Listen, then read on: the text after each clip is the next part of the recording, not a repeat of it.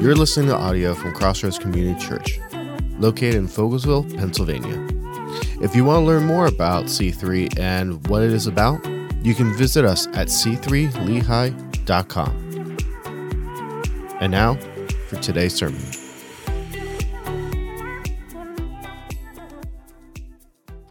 Thank you so much for joining us on our live stream today. I want to give parents fair warning, though. We're continuing a series titled The Reality of Spiritual Warfare. And in this series, we're going to be discussing things that have a more serious, mature tone to them. So if you have kids in the room, I would like to give you a warning that this might not be a appropriate topic for their little ears to hear just yet. So I want to give you just a brief moment to ask the kids to go play in the other room or maybe arrange a nap time, whatever the Lord puts on your heart. But I wanted to give you a heads up, fair warning, that this sermon series has mature content in it and is not suitable for young children. So, let's jump into the Word this morning, but before we do that, would you join me in prayer over those who have been affected by either viruses or COVID itself? Would you bow your heads with me?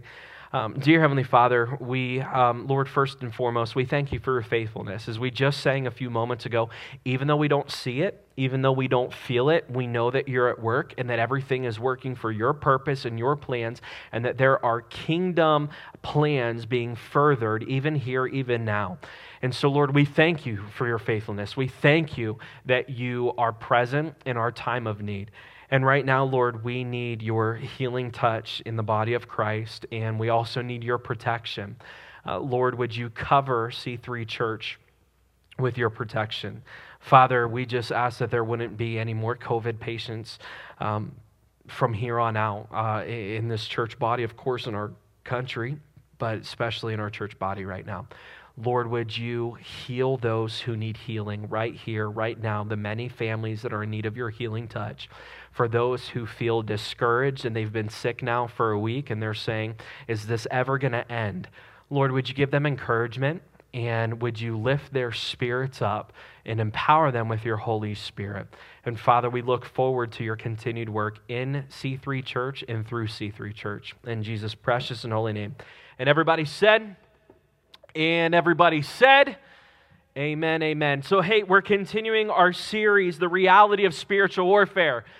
You can go ahead and let out a chuckle considering all of the events that have led up to this week and us meeting online. And again, I cannot help but feel like these COVID cases that have hit our church is a demonic attack.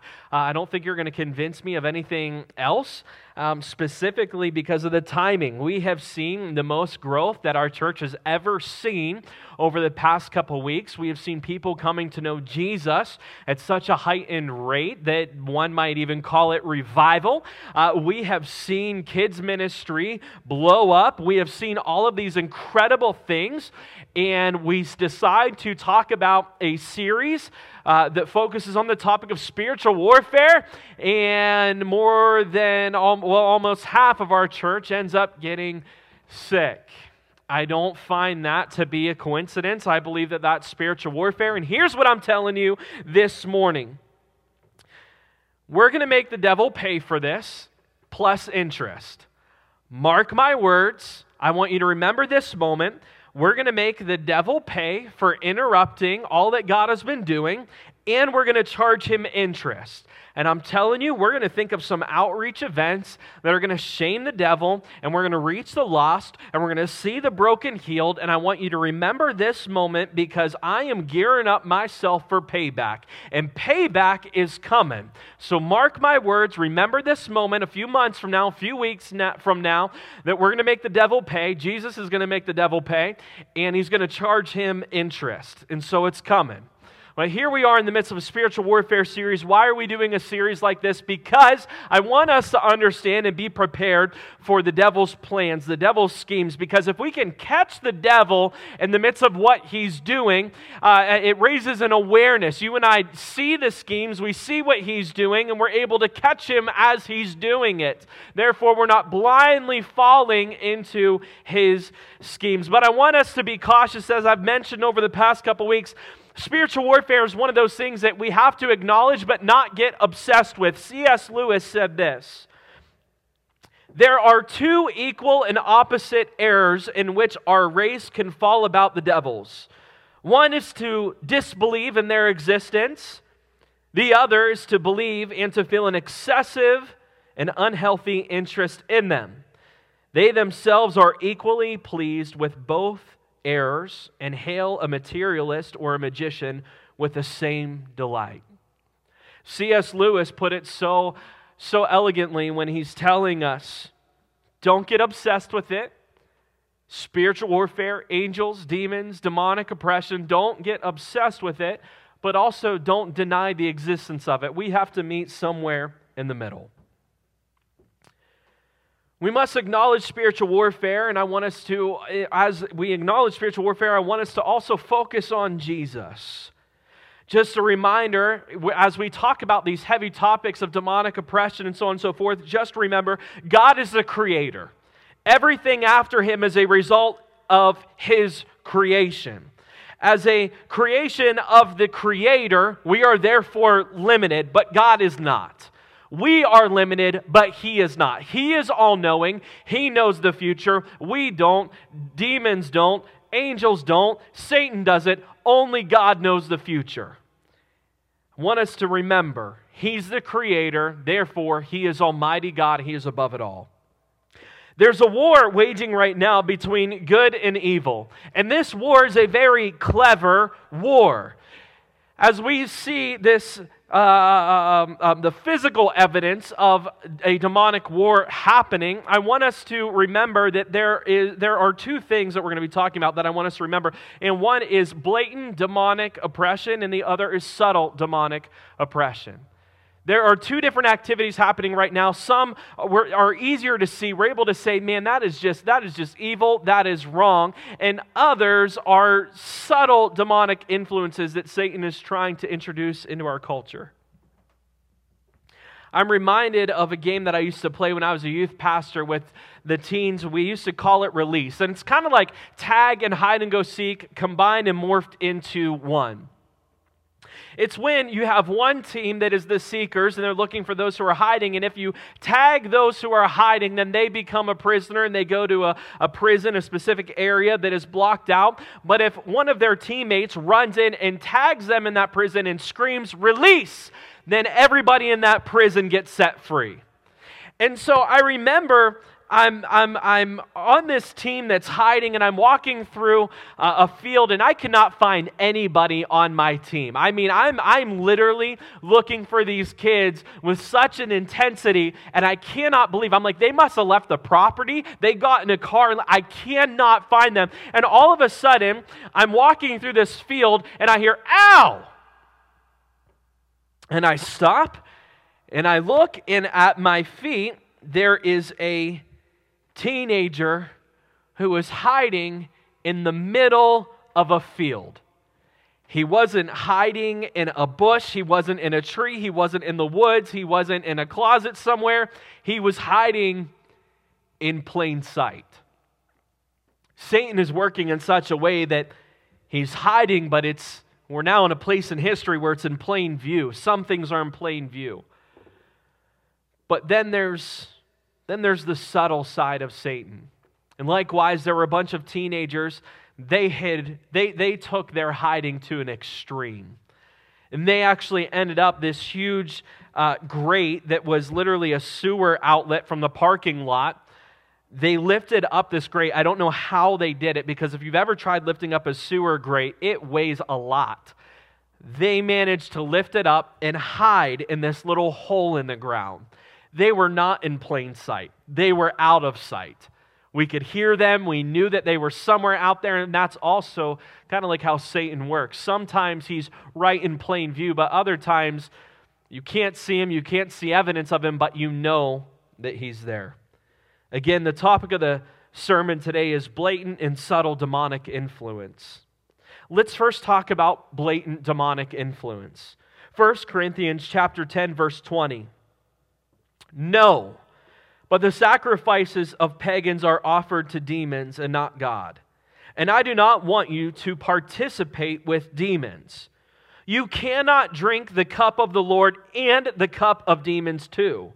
You cannot have a part in both the Lord's table and the table of demons.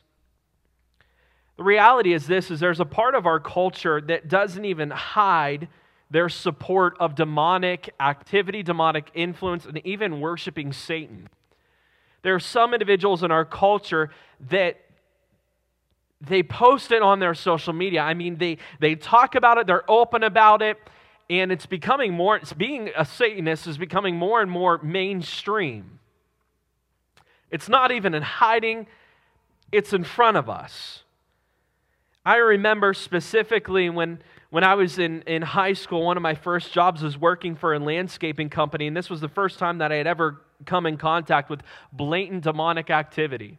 So I worked for this landscaping company, and a part of my job 6 days a week is I was cutting a 22-acre all-headstone cemetery. I mean, just a massive cemetery. And I remember typically in October, grass cutting season starts to taper off, and some seasons it even goes into November. And this was one of those years where cutting season was going into November. And I remember walking up to cut the grass on this specific day around Halloween. And I remember walking up to a gravestone and seeing a pentagram and candles and all of these demonic things. And it was the first time that I had ever been in contact with blatant, right there, demonic practice out in the open. There's some activity that Satan partakes in and that our culture participates in, and it's just not even hidden. Some examples of blatant demonic influence that is present, evident in our culture, and that some people will just openly discuss is the practice of Satanists, people that participate in blood covenants, those that perform seances, those that are seeking to be in contact with the dead, those that invite demonic possession into their lives. Demonic possession, by the way, is something that is very, very real. It's not just a pretend concept that was made up for the sake of a Hollywood horror film, but it is a very real account. I remember when I was a youth pastor, there was a young man who had invited a demon to reside in his life. And I remember this young man, I mean, you're talking about super strength, and just when he would speak, I mean, you could sense that there was something very, very evil residing in this young man's life. And I remember a pastor and I, when we went to pray over him, we asked if he wanted to be freed, and 3 voices responded at the same time, no. And when we asked him why he didn't want to be freed, he went on to say how he was bullied his entire life and the demons give him power. Demon possession is not just something that we see on horror films around this time of the year. It is something that is very, very real. So what opens a person up to this level of demonic possession and influence? Well, first, a person opening up their heart to a demon. Just like we invite Jesus to reside in our lives, there are some individuals out there who blatantly open their hearts up to evil for the sake of it making them feel empowered or protected, or as if they have kind of an in with the supernatural realm. What opens a person up to this level of demonic possession? Practices of the occult and calling on spirits. And again, I'm just so concerned with the blindness of our culture, because this should be so bluntly open, honest to us, that we would have caution towards these things. And yet, every year around this season, around this time, practices of the occult and calling on spirits is glamorized. We obsess about it. We watch movies about it. There are activities that take place at various historical sites around our state where you can go on ghost hunts and call on spirits and all of these. This should be so just obvious to us that these aren't activities that are just in the name of fun, but that this is very real. What opens a person up to this level of demonic possession? the worship of false idols, but here in our nation it goes by a different title. We don't recognize people worshiping to false idols. We just say they are people of other religions. In the U.S., we cover up practices by giving them a kinder title. People say they're practicing their faith, never putting two and two together, that when you bow down to a false god, you're bowing down to Satan. There's no two ways about it. It's called a false religion, a false belief, which is still a kinder way of saying it's a false idol of demonic practice. False religions are demonically influenced. They are an attempt to replace God and feed mankind the lie that we will inherit salvation outside of Christ. And this is a demonic statement. This is a demonic belief. To find salvation outside of Christ is a lie. And our hearts shouldn't be fearful of false religions and shouldn't seek to attack them, but our hearts should break in such a way that we desire to reach them. Blatant demonic activity is when a person seeks powers, energies, or forces outside of God in Scripture and or seeks information via the paranormal. When there is a belief that seeks to promote self rather than God, when there is a belief that is rooted into me getting into myself rather than getting to know God, it should cause us concern. An example of this, of a belief, a religion right now that is one of the fastest growing religions in the United States, or at least last I checked, it was in the top 3, is the practice of being a Wiccan. Some Wiccans actually will pick and choose parts of the Christian doctrine to embrace and reject others. I had the opportunity to meet a Wiccan, and my wife and I were discussing with this girl why she practiced these things. And I remember my wife saying, "Do you understand that this is evil, that this is wrong?" And the response that we heard from this individual was, it's not wrong. I don't practice dark magic. I practice light magic. There are many beliefs right now in our country that are bluntly demonic. They just go by different titles as a covering. And I want to be clear that when we seek power or information or guidance outside of God, it's demonic. Common practices of Wiccan today that are looked at as, just something that benefits our household. It's not a demonic practice. Is the practice of bringing in crystals into one's home to bring good energy and good vibes in the household. This is a demonic practice. And just to be clear, the Bible says that there's no such thing as good magic and bad magic. It's all demonic. Both sides, whether it's called white magic, light magic, good magic, it still seeks power outside of God. And this is a demonic practice. Romans chapter 1 verse 25 says this: "They exchanged the truth about God for a lie and worshiped and served created things rather than the Creator, who is forever praised." Amen.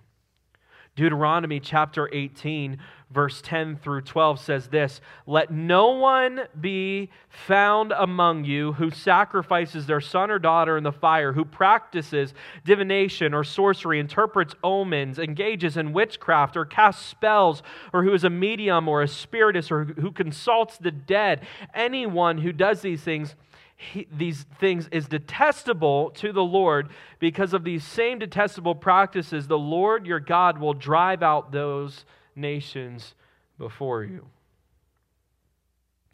This scripture covers everything. Practices that bring good energy into your home, luck charms that we look to bring about luck into our lives, seeking knowledge or revelation outside of God, fortune telling, spell casting in any way, harnessing power outside of Scripture, attaining knowledge from nature, worshiping Mother Earth, Wicca, and so on is bluntly demonic. Scripture says that we're called to have no part in it. Our power comes from the Lord. Our knowledge comes from the Word.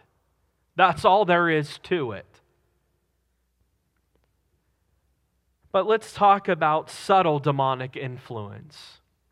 Because let's be real for a moment. Most of us are not intentionally going to be running outside and calling on Satan or demons. This might be extreme to us and still is extreme to many in our culture. But we also have to understand that that's not the only access point in which Satan meets us or tries to tempt us. C.S. Lewis, again, one of my favorite authors, says this: the safest road to hell is the gradual one. This is the road taken by the quiet people, the responsible citizens, religious people, our neighbors, and even people participating in the Christian church.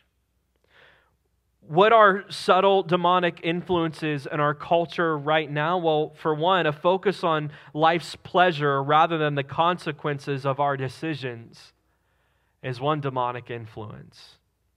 It's subtle, but it's subtle enough that if you are a biblical Christian, you'll recognize that there's something wrong about this message.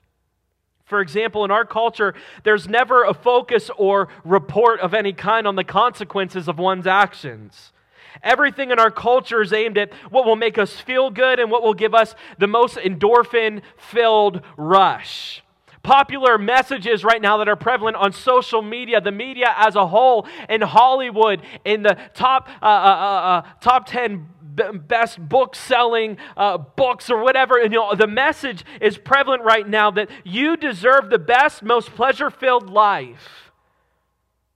And if you don't achieve this goal, then government and society are the ones to blame because they're holding you back from becoming the best you and the happiest you.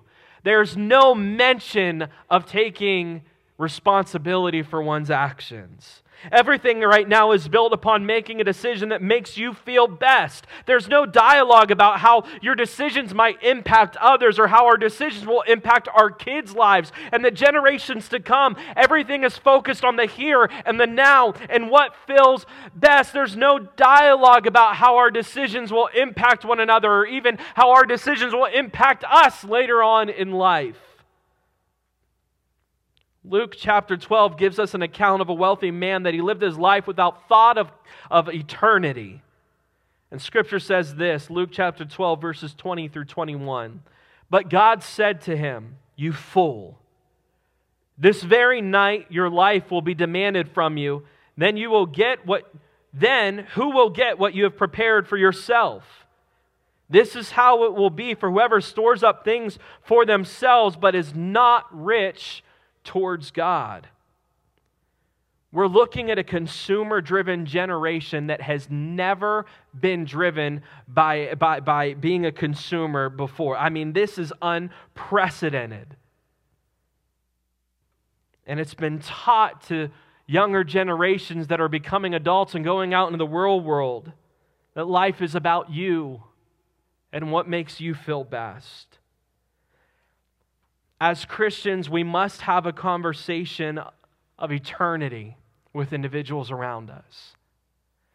We have to have a conversation about beyond the here and beyond the now and beyond the moment and beyond what makes you feel good day to day. It's our responsibility to have this conversation. What other demonic messages are being spoken and therefore bringing about demonic influences, subtle demonic influences into our culture? Well, one influence is the victim identity.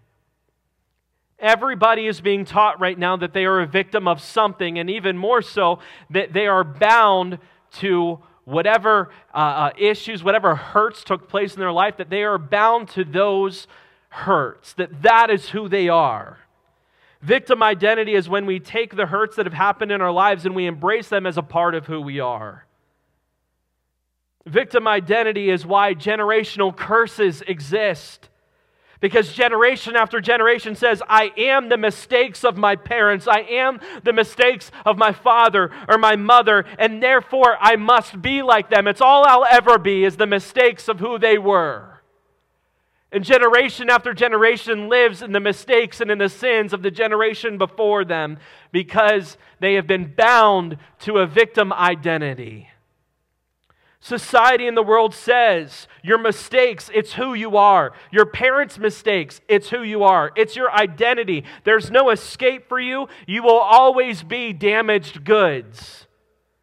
And this is a demonic influence that is prevalent, but at the same time subtle in our culture right now. And this tactic is used to take out entire families. Society says you are what happened to you. God says you are made new. God says you are not defined by your past, you are defined by the blood of Jesus. I want to be clear this morning, if you have a father wound in your life, your father's words do not shape you, your heavenly Father's words shape you. It's so easy for us to take our hurts and justify living a life based on those hurts. But I want us to remember Joseph, who was betrayed by his brothers and left for dead. He could have embraced a victim mentality, but with God's help, his past became a part of his testimony. And he would be used in great and mighty ways. Why? Because he never embraced that victim title, that mentality. How do we overcome victim identity? We take responsibility, repent, accept God's gift of salvation, and walk in a new identity. It's a part of why we call it being born again. Who I was is not who I am. Whatever mistakes happen in your lineage, in your parents' lives, that doesn't define you anymore. We call it being born again when you receive salvation in Jesus Christ because you are born again. You are made new, a new creation, and therefore given a new identity. Other demonic, subtle influences in our culture: atheism, denying the existence of God. And atheism, let's be honest, it's in everything. It's taught in our schools. It's celebrated by culture. And atheism is promoted as natural ground rather than anti-God. But even more dangerous than atheism is this new creation, practical atheism, which is living as if God didn't exist.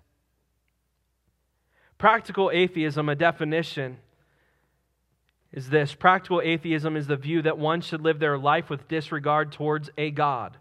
Practical atheism doesn't reject or accept claims about God. Those who are practical atheists might say things like this: there might be a God, but I don't need Jesus. Those who practice practical atheism might say things like this: God is a universal term used by all religions for power.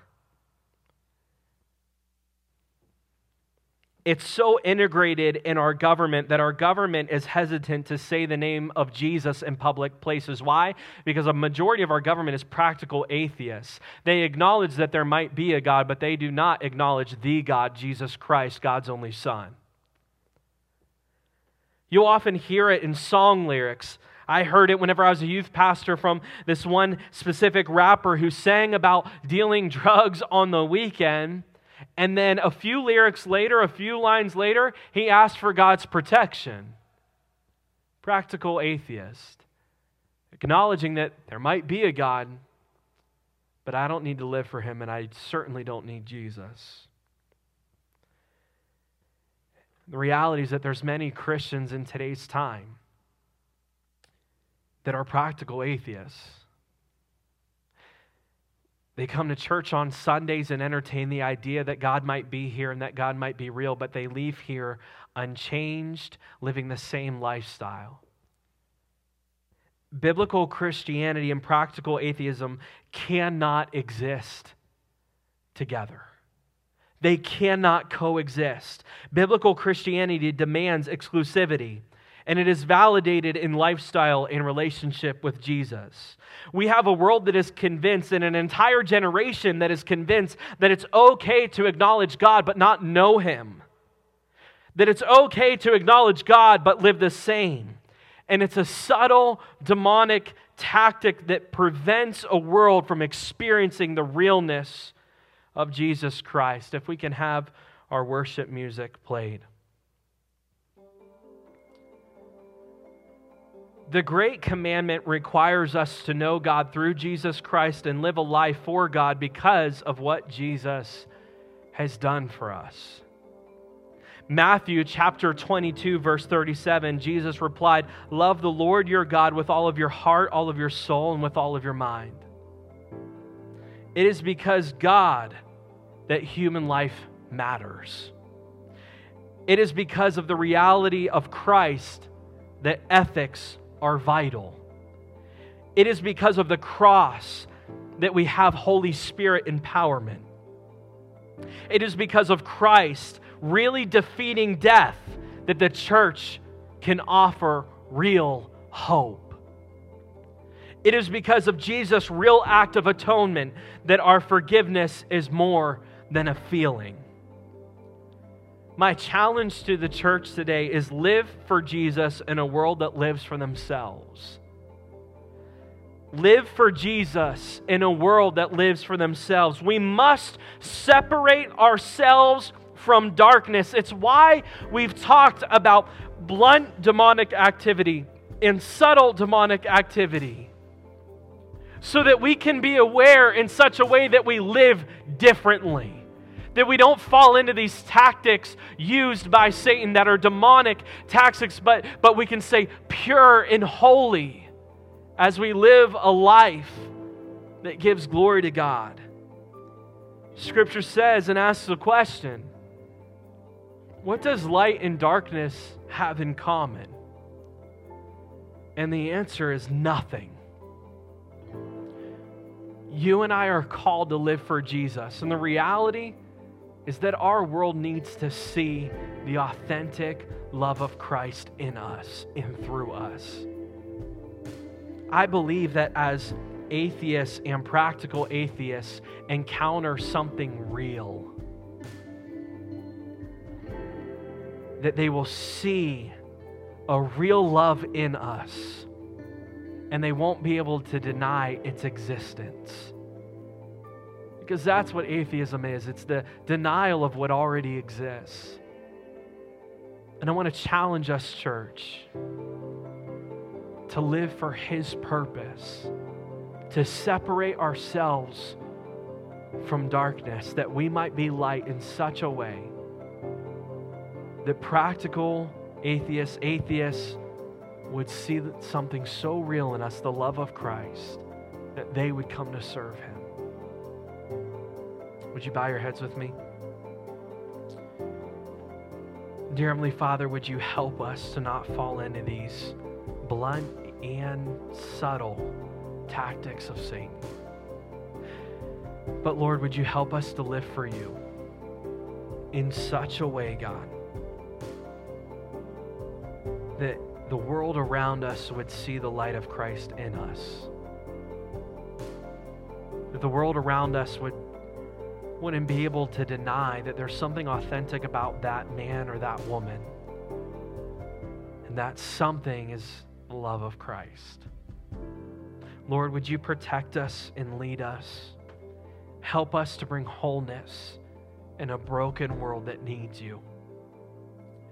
Lord, would you help us to shame the devil?